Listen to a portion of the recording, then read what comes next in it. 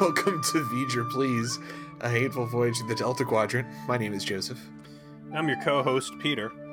If you're listening to this, you're most likely one of our lovely patrons, and we thank you so much for your ongoing support of our podcast and keeping the server fees to a minimum out of pocket.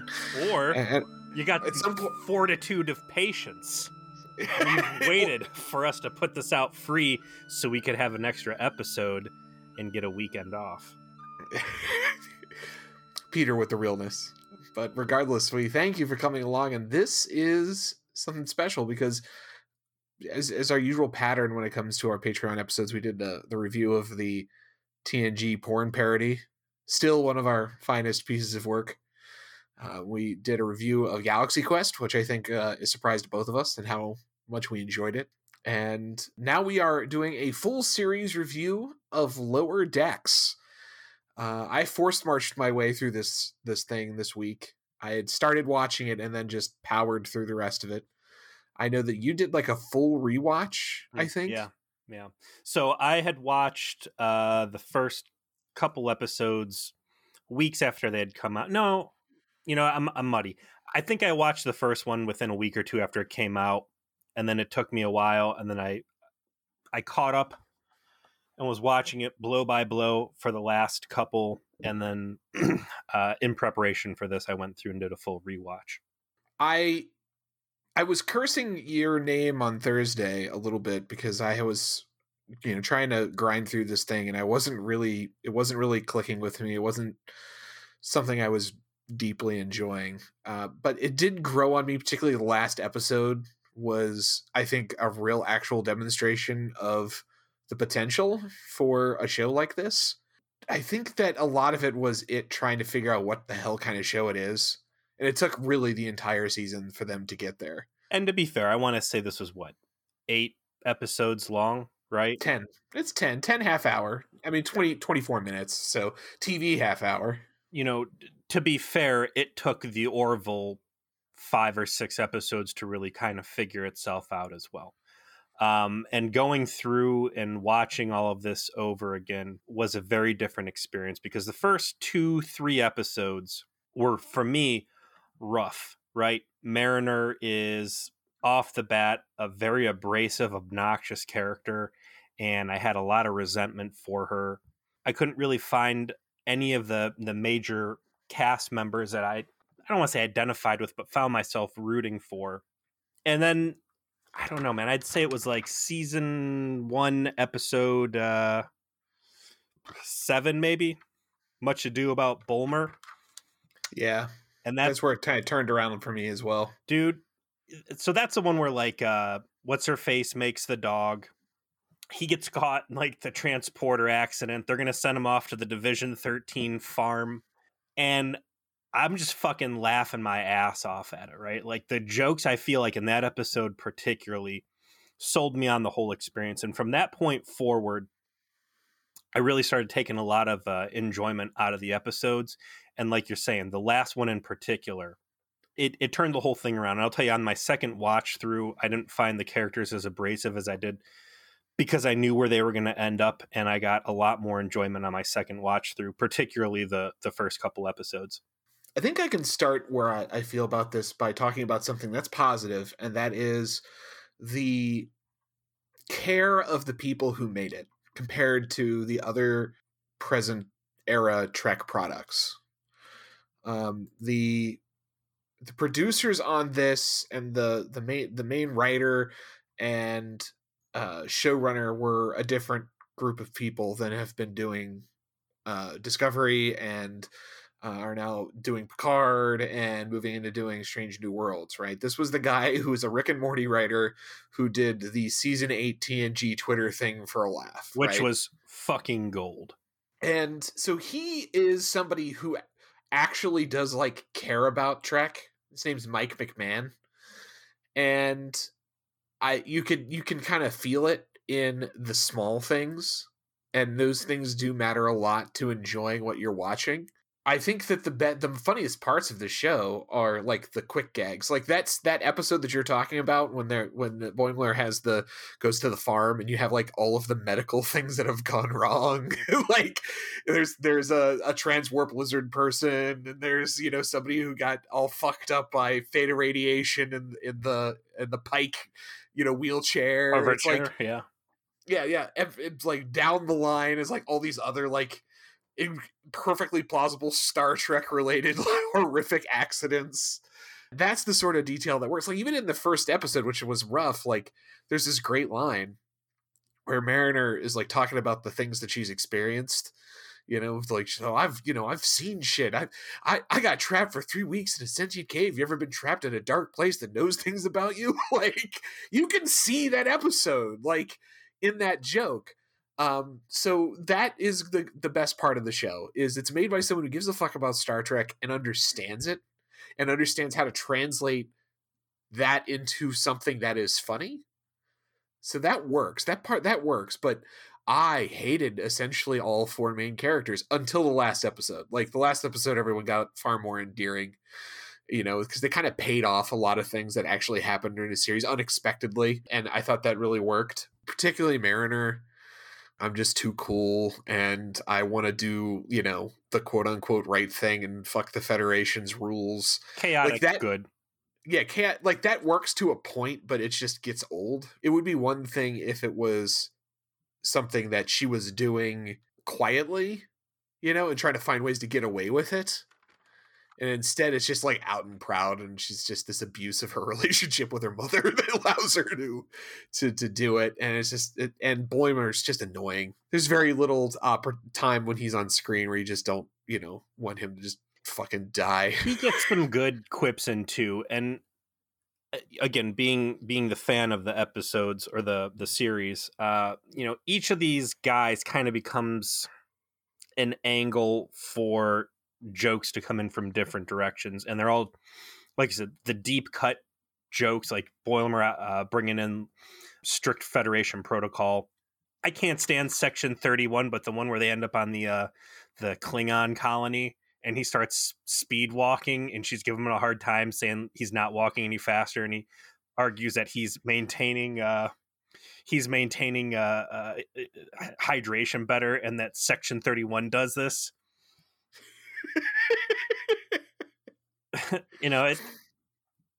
Again, I hate Section 31, but I thought that was fucking hilarious. There was another gag where it was the episode where Boimler's got like the girlfriend that's way out of his league. Yes. And Mariner's like convinced that it's got to be and like she just has like the Pepe Silva board of like all of the alien infiltrators from Trek's history. It could be like it's a Suliban. It must be a Suliban. Like yes, this is the kind of paranoia that would grip a Starfleet officer, particularly in a comedy. I get it. And that's another great thing too. Like a lot of the jokes that we've made, a lot of the very clear. Now there's the obvious jokes, like there's cum dumpsters in the holodeck that collect all the human filth and waste, and someone has to clean that out. Like, yes, holodeck janitors. It's a joke that's been beaten to death. But there's plenty of stuff like that seeded through the episodes that the people who are fans that are there, rainy days and sunny days, and memorize ship names and registries and timelines and all that other stuff that Berman era Trek. And again, I don't know what happened over in Deep Space Nine and how into the weeds they got with their own details, but for the people paying attention at home, I think there's a lot of respect paid to that. I think we can both agree that the intro for the series is, in my book, the best Star Trek intro in any franchise.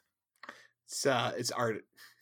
The use of the font, yeah, the TNG font, and and a very nice orchestral, arrangement. And with bunch of bad stuff happening to the Spore ship that you're kind of like.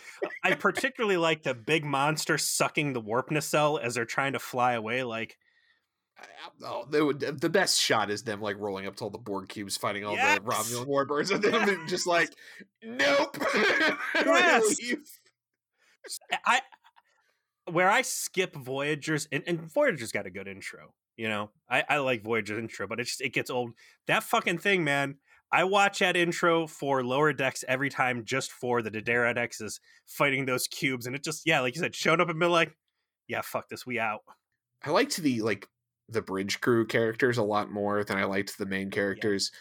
So you've got Beckett Mariner, who's I think just too much, and they're just leaning in a little too hard with the my parents are Starfleet royalty thing, and so I get to just do clown. Blamer's too much of a kind of wet noodle. Tendi and Rutherford are too one note. Like there was probably a way that you could have gone with them would have been interesting, and ultimately like Tendi's a little interesting, but Rutherford just isn't. He's just so he's a pastiche of every hyper competent engineer that like loves his job so much it's ridiculous. I get it, that's the joke, but that's his whole character, and it makes it uninteresting to watch. But all the bridge crew are cool. Captain Freeman is cool. I love the joke that Jack Freeman is constantly hyper masculine about everything, like Riker to a T.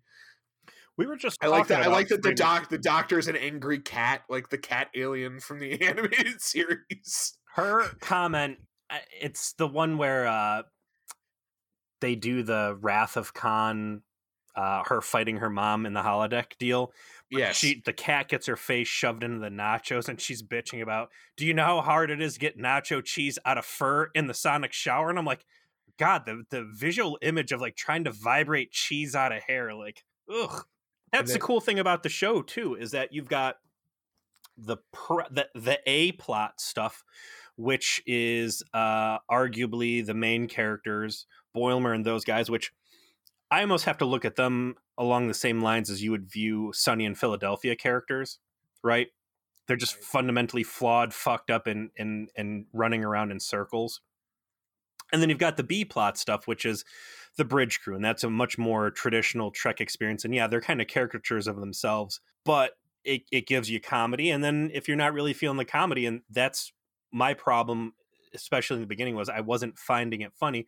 There's still like legit fucking Trek going on in this thing.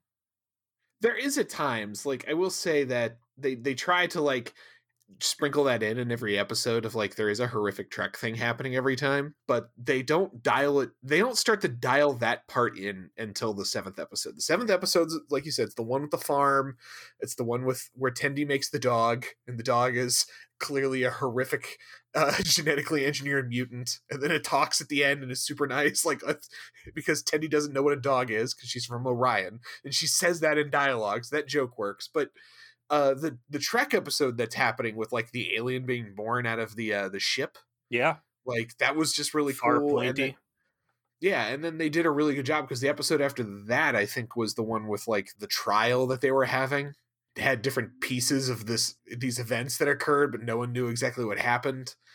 And then the last episode is actually, I think, mostly just a great Trek episode with a B comedy plot, and that reminded me of a episode of The Orville more than anything. There's legit Trek. There's actually good effects. There's stakes. You care about what's going on.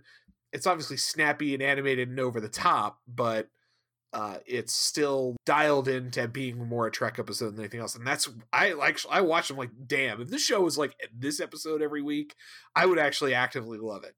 And hopefully they get the message. Like this is what worked, was this kind of format of fun Trek because at first they were trying too hard to be Rick and Morty. It was just like I fucking said. They wanted to be Rick and Morty, but with the edges filed off for the first like 3 or 4 episodes, and then they kind of dialed all that back and recalibrated and figured themselves out as, no, we don't have to try and force the edginess. We can just be good. We can just be funny, you know? So speaking to that last episode, which I suppose we should have put a disclaimer in here at some point, like if you haven't watched Lower Decks, you should probably watch Lower Decks before you spoil all the good stuff. When the security chief goes on a suicide run, oh damn, Rutherford kind of saving the day. The return of Badgie, which is this perverted version of Clippy from Microsoft Office. And it was voiced by the guy from 30 Rock. Yes. The Page. Perfect voice. Yeah, he's great. And again, for them to have self-reference to their own episodes and big powerful moments like, you know, this malicious murder bot AI software, stuff that Voyager would need a gun to their head to do. So that suicide run was great, and they blow up and they, you know, they get away and they took a loss. So it's like, okay, wow, it's over. And then more ships showing up and like, oh no. And when the fucking Titan just shows up and lights blows the shit everywhere, just shows up and guns the place down like 7-9 in engineering on any given Thursday. And I'm like, the first time I watched, I was like, fuck yes. Fuck yes. Look. Oh, the sound effects are so crisp too. It's like it is absolutely just blowing these boys up. So that's kind and of it's the Packlets. Yes. I mean, like that. Ooh, the deepest of cuts. They just were finally successful in their fucking scam, and they call every Federation vessel Enterprise because they just don't understand. Yeah, they're just too stupid. I love that. So that's the promise of the show. That's the potential of the show, right? And I never watched original series, animated series. The original series gag at the beginning of this episode, that got the biggest laugh of the fucking season out of me, because that's from the Return of the Archons. It's a season 1 TOS episode. I remember it.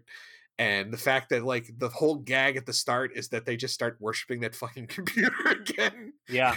And no one checked up on them is such a just absolutely perfect gag. I'm like, oh man, that frames everything so nicely for actually for Mariner's attitude about things, that the Federation just kind of lax and doesn't give a fuck the way it probably should, in a way that the rest of the show really fails to deliver on. And it's worth pointing out too, the timeline on, and I think that's part of what endears me to it, is it's so accessible to the Berman era, Next Generation, DS9. This show, I believe, takes place 1 year after Nemesis, so it's well before Picard.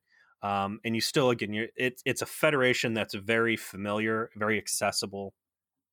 You know, there's a different design language at play in some of the ships. You see that Sovereign, Wolf 359 anti-Borg initiative, like anglized, you know, hull design on some of the other ships, but the Cerritos, which I can't remember what class vessel it is. I mean, California class, which is basically the Miranda / Nebula, you know, saucer with nacelles mounted below. All of the ships of the class are named after cities in California. It was interesting. I really liked the design of the Parliament class, which I guess is the only other like OG class that was in the show. Yes. It was very cool. And that was a neat thing to, so the promise of this, I didn't watch original. I don't know what the scale they were playing on is, but now you are in an animated series, right? The sky is the limit. And I understand when you're hokey, syndicated 90s TV that you really need to rein it in on that special effects budget. And that means putting people in garbage bag costumes and reusing the same Cardassian hallway 50 times, right? Right. That means Planet Hell caves are the caves on every planet. But when you're talking animation, you could do big, and you should be doing big. And I think they do a nice job of approaching big events and kind of working this bureaucratic blue collar angle that really resonated well with me. Standout moments like, you know, you're talking about the Parliament class. That's Cupid's arrow. And that was the one where there's a moon in a decaying orbit and it's going to fuck a bunch of stuff up in the solar system.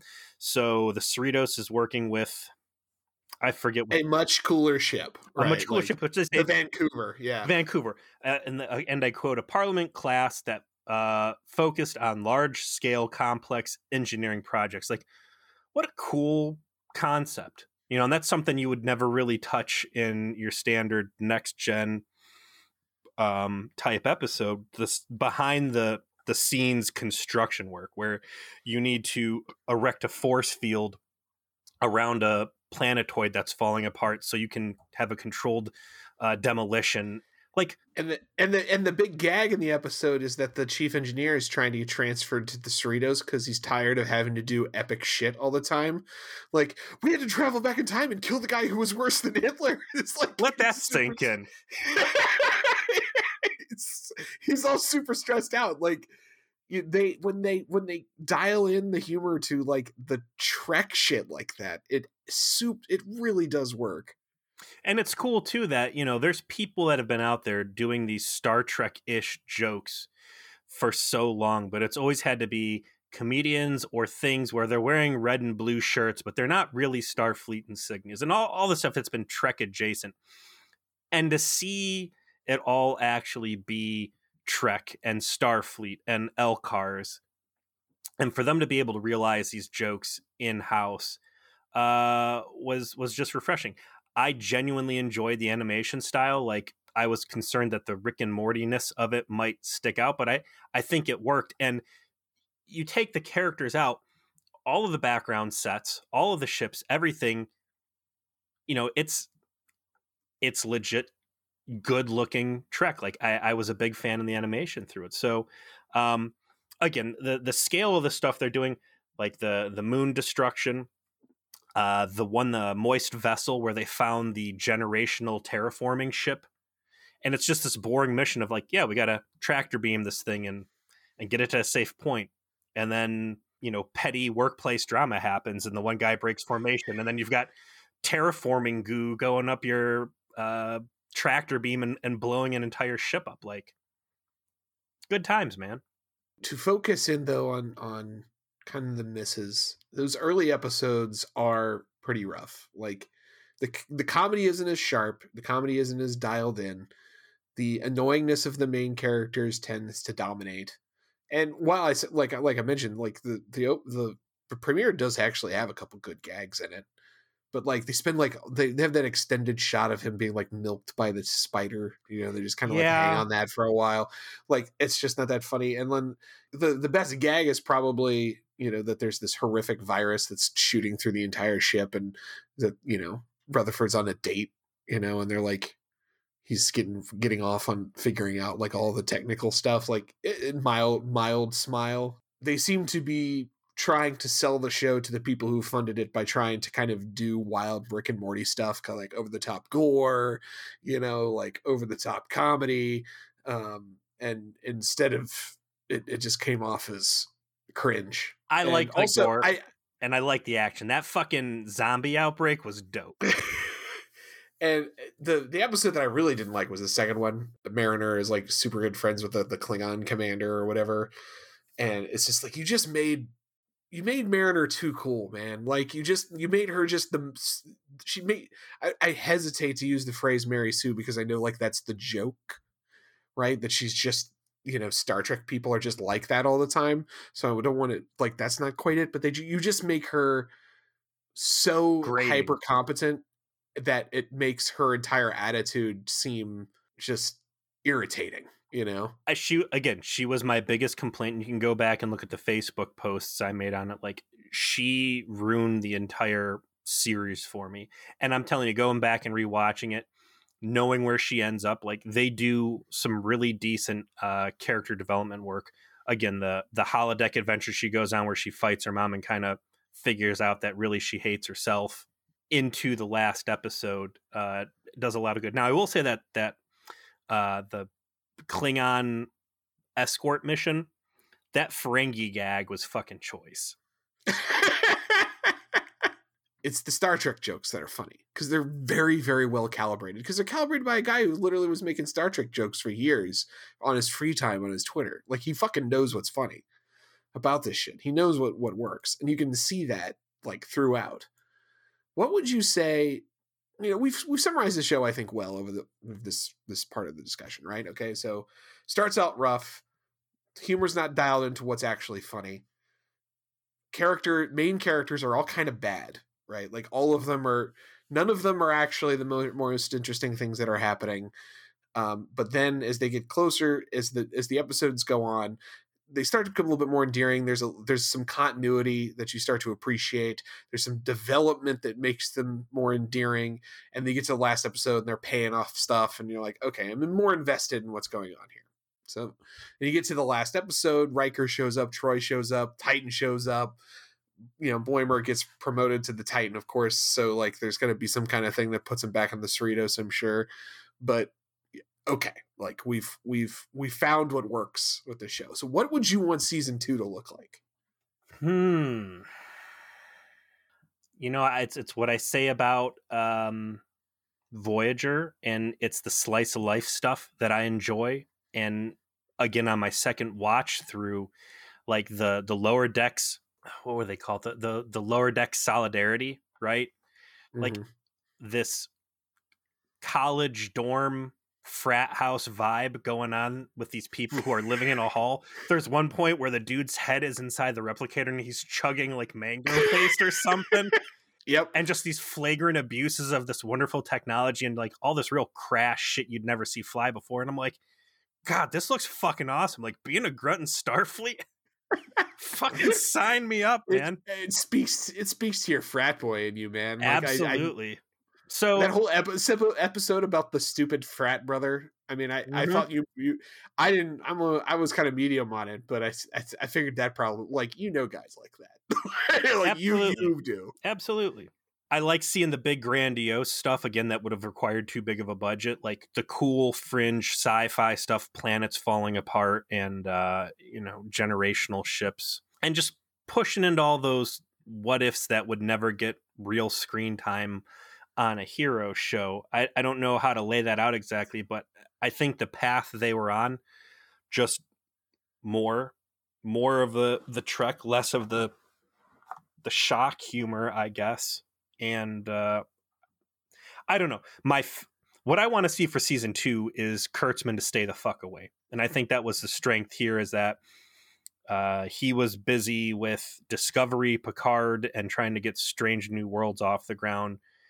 And it gave this guy a chance to just kind of work in peace. And I think our fear was that if this was good and got attention, it was going to bring Kurtzman and you're going to start seeing some finger fucking going on. What about you? I mean, I echo as long as Mike McMahon's making this, like, I think actually I will be interested in seeing what he does next. And, if he's been invested in Trek and doing the TNG season 8 thing enough that I think, like, if he learns the right lessons from what worked here, like, it could be good. I would love to see the slowly, like, the main characters become integrated and actually, like, rise up to positions of seniority and over time graduate to running the ship, right? Because, like, the most interesting parts of the last episode was, like, that they were the ones who were finally saving the day, right? Like, they finally were the lower decks people, were the ones that were involved in the plot. Like, that's a good point. That, I think, is why it was cool. It was, you had them actually interacting more or less as equals with the senior officers.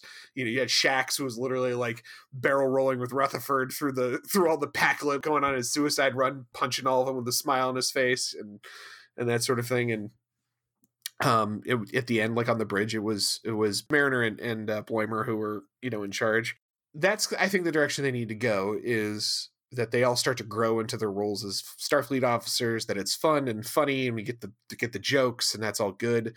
And, that's obviously going to be, you would assume, Mariner's, like, story arc is that she finally matures. They teased that out from the 7th episode on, of, like, her friend from the academy who's already a captain, and, she talks about why she, like, went off the straight and narrow. And what was your perception there as far as her friend went that was currently a captain? Like, was that like a lover vibe? No, they were just friends. I don't know, man. There's a lot of hugging, and, like, if what was happening there was that they were former lovers, and that was kind of like what was scaring her, was that maybe she didn't have feelings. If there was some sexual relationship or emotional committed relationship element there, I appreciate them not explicitly calling it to the forefront and making it the entire fucking point of the episode. If that was the subtext, like, whatever, 24th century is a freaky place, like, it's cool, like, it's there, it's awesome. Yeah. It's not the focus. And I took it entirely as platonic, but it just doesn't, like, they were close, whatever they are. And, the point being is that Mariner probably should have been her, but wasn't.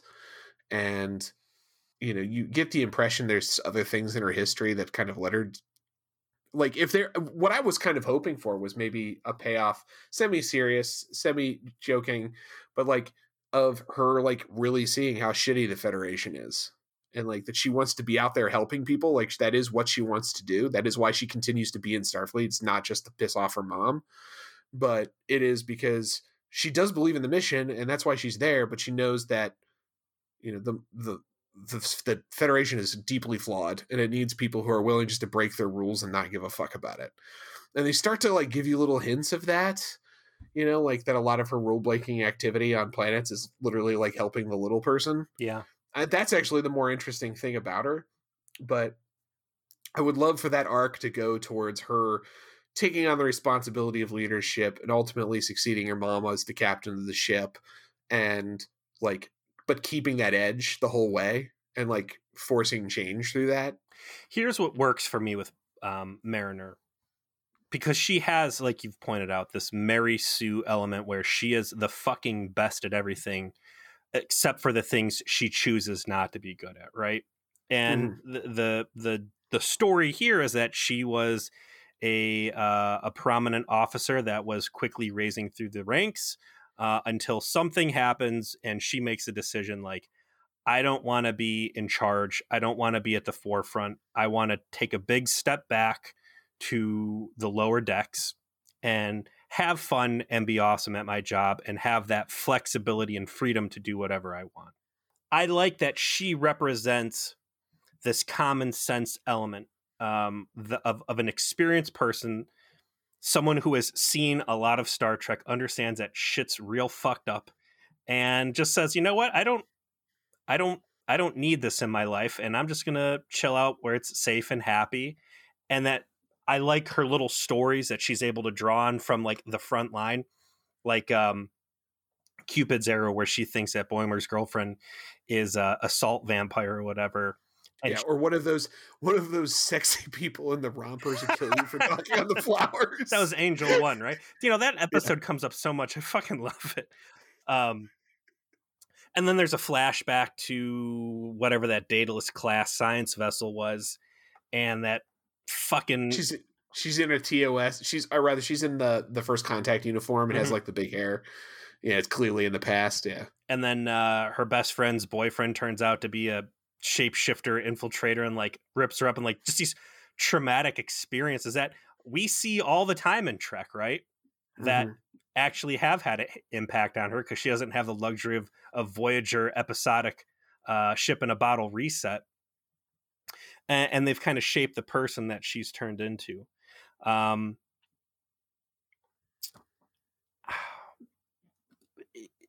think if they were to follow along the line you're saying, where the lower decks supplant the command structure and kind of become the new focus, like that betrays the premise of the show itself, which is the lower decks, the people behind the people making the decisions and living in the glory.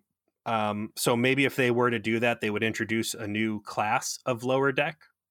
I don't think, like, that's just it though. Like, I think that it doesn't betray it if you show them working their way up from being those people to being the people in charge, and that's just the end of the show. You know, like you show this transition, you show them slowly like raising into these positions, you see them taking over those positions, and maybe you do a second show that's a spin-off, that's their further adventures, and you rebrand it or something like that. I think the biggest pitfall the show could go into is falling into a rut. Right? It's just retreading the same fucking ground over and over and over again. These jokes are funny now. They're not going to be funny if you keep repeating them, right? Like, how many times can someone like, Rutherford save the ship and just still be an ensign? You know, like, I know like there's a joke to be made there for a while, but eventually it just gets old. So I think you do want the characters to slowly like find themselves in positions where maybe they're not necessarily the lowest on the rungs, but they're like still dealing with bullshit, you know? And you pay it off spiritually, but you still allow things to change a little bit. Okay, so this is where I want to see the show go. I want this to be Orville, right? I want this to be a legitimate Trek experience where they can do cool shit because it's animated, but you have this TNG Berman adjacent play space where I don't have a personal investment. I don't feel Picard hurt because these are characters I got a lot built into, right? and I didn't agree with the way that the writing went and the direction that they took the show. And, I was stank about that because it was a big part of what I loved. This is still Trek. I like it. The uniforms are a little different, but I understand the time period they're in. This isn't far future Discovery or anything like that. Everything in there, it talks heavily of things that happen. And, I think sometimes it's a little too machine gun trivia, like, oh, Kirk this, Picard that, Archer this, Cisco that. Like, okay, I get it, your name dropping, whatever, but they're carving out their own space, their own time period, again, even though it's right after Nemesis, but it's, you do whatever you want, you're not stepping on my toes here. So it takes a lot of bad investment, I would say, out of the show, and gives them a lot more liberty to do what they want. But I want this to be some humor, but mostly good sci-fi. And just, okay, you're going to run out of jokes, like you said. Like, how many times can you make a scrape the cum off the holodeck floor joke? Once. That's just it. Like, you can hit some of these things once, maybe a little bit, hit it a little bit differently twice. But how many times can you replicate a next gen episode? And I think the answer there is you can pump that fucking button as many times as you want and spit out as many Voyager-ish or next gen-ish or whatever type episodes, and just give me a fucking Star Trek plot, man. There was one of these, and I'll have to go through and look. Oh, the pilot, right? That's the one where the first officer gets bit by a fly and goes back in through the ship, and the virus follows him, and it gets through the pattern buffer, and then they have a zombie outbreak, basically. And in the end, some spider venom that was on the surface gets up in the ship, and they say, hey, we can synthesize 30 seconds worth of on-screen stuff, and you've used these well-established plot points that you've seen dozens of times in Trek, like Legos, and the pieces just all fit together there, and you're like... You bring up an excellent point, that every Star Trek plot within Lower Decks is infinitely better explained and constructed than the majority of what we have watched in Voyager. I've like, in a half hour, and half the time, the Star Trek's plot portions of these episodes work better on a coherent basis of setup, understanding what's happening, thing happens, and payoff. Without gaping plot holes, which is the most impressive part to me. Which shows you how easy it is to do this if you give a fuck, and how and if you're paying attention to what you're doing. Like, it puts Voyager's failures in a real fucking perspective, because it's not like they didn't have the same body of work to look back at. It's not like they were like trying to they were making the mold in real time. Like, the mold had been made for them, and they just managed to kick themselves in the dick over and over and over again rather than do what this guy just apparently did over a long weekend, just power these scripts out. So, you can tell some pretty cool Star Trek stories with this format. And, if they had to drift away from the LOL humor, but it means getting solid Trek out of the deal, like, that's a good trade. I'll take that all day. So overall, I think I give Lower Decks, it starts out at C-, improves, I think, to the last episode really bumps it up to solid B. The last episode is actually probably one of the better Trek things I've seen in the last 20 years. So, I don't want to grading on a curve. It's amazing, but stacked up against, solid episodes, solid entries of actual Berman era Trek shows, it holds up, and it's funny.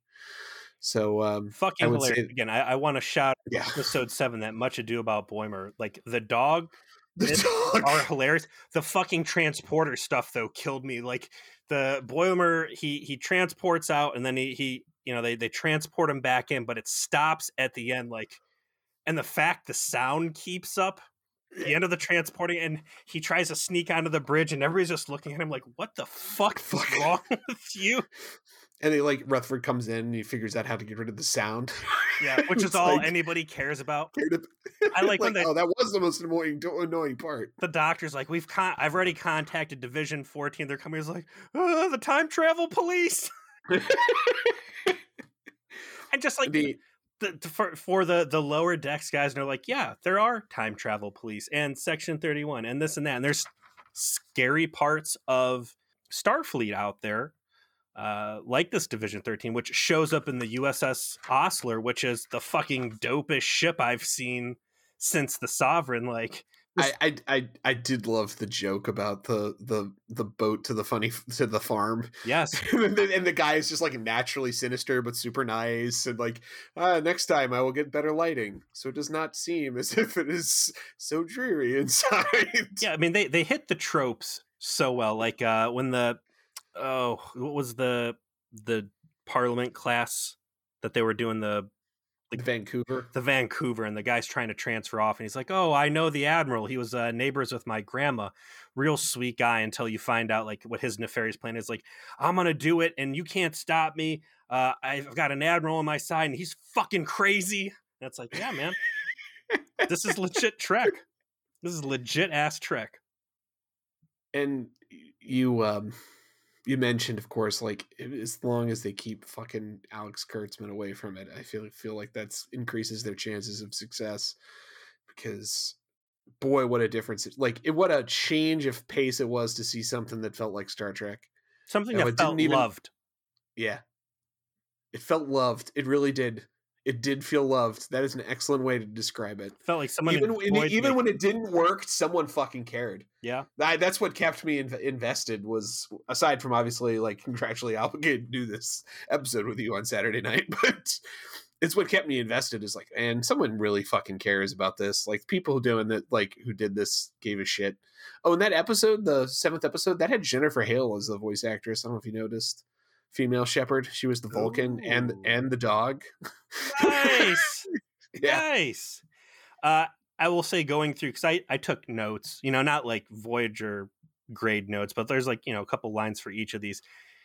The disses and the zingers in this, man. When Mariner is like doubting that his girlfriend's real, she's like, when we meet your girlfriend, will it oddly have to be on the holodeck? I was like, holodeck. Oh, damn. I don't do that anymore. Which, again, legit, and that's stuff that they touch on heavily with Orville that I liked. Or Tendi being mad over the racial stereotyping of Orions as pirates. Yes. And slavers. Very good. The Starbase 80 diss, when they're like, you take your bad attitude and, take that to Starbase. Everybody's like, oh, damn. Like, without explaining what Starbase 80 actually was. And it's like, this is the kind of stuff I'm here for. Like, that's the quick humor that I can take a lot of. And keep that stuff accessible.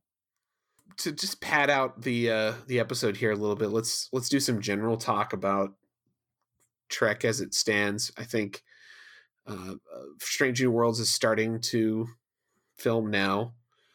They keep talking about filming the 2nd season of Picard. I don't know if it's started. They finished Discovery season 3. That's out now. I know you have completely given up on Discovery. I don't know if Casey watched any of it, because I know she was more into it. I would say that there was some promise at times, and then it just completely failed. Did you watch the whole thing?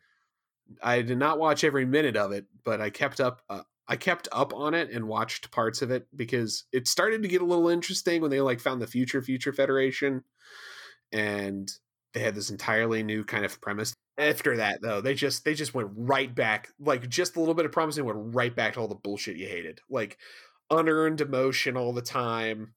I hate what's her face, Ensign Tilly. Ensign Tilly's like the most annoying character in the history of Star Trek, right next to Michael Burnham. And they're like, Yas Queen slaying their way through the whole fucking show. Just get me off this ride. Hold on. I'd like to submit for your consideration, Raffi. Picard is so bad it's on a different level. Like, Picard is insulting Discovery is just a failure. Like, Picard hurt me.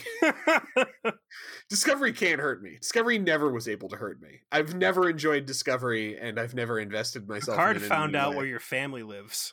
Yeah, Picard found a way into my heart, and then gave it AIDS. Like, it's not good. God. Yeah, Raffi, you forgot about her. I did. Why did you just do that? Because every time I close my eyes, I see her. Haunts me. They're making Strange New Worlds, which is supposed to be the Pike show. It's supposed to be like the early Enterprise show with Spock and Number One and Pike, right? Like, do you care? So there's like a part of me that wants to care. There's a part of me who thinks that would be rad. Like, Pike was the best part of season 2. Yeah, he made that shit watchable. But that's the part of me that's like, just be happy with a what if in your head and don't actually show up. So don't hurt yourself. Yeah. Yeah. Like, I feel like a dog with a shock collar. Like, you go over there, you're gonna get fucking zapped. Like, I think that Lower Decks represents the best on brand Trek that we are going to see or have the chance to see for a while. Yeah, until the Kurtzman's finally off the project for whatever reason, whenever that is. I don't think that's going to happen anytime soon, honestly.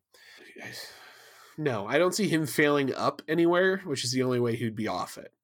You know, that's the sad fact of the matter. That's how Hollywood works. And yeah, but it's sad because I really actually do still have a part of me who's like, man, I just want this to be good, man. Like, even after how much it's hurt me, if like all of a sudden Strange New Worlds was just actually great Star Trek, I'd watch it in a fucking second. No hesitation. I love this fucking shit that much, you know? Fair. And I think ultimately when they do start putting those out, despite whatever I'm saying right now, I'll be there to watch a couple episodes too, but it's hard for there to be all this stuff out there and just pass. Now, luckily, I've got the advantage that there's a lot of really good 90s stuff I never watched, and that's all new to me. But we'll wrap it up there. Thanks again to our patrons for coming along on this ride with us. These special episodes are for you, and we enjoy doing them to show our appreciation. And we'll see you at the next one.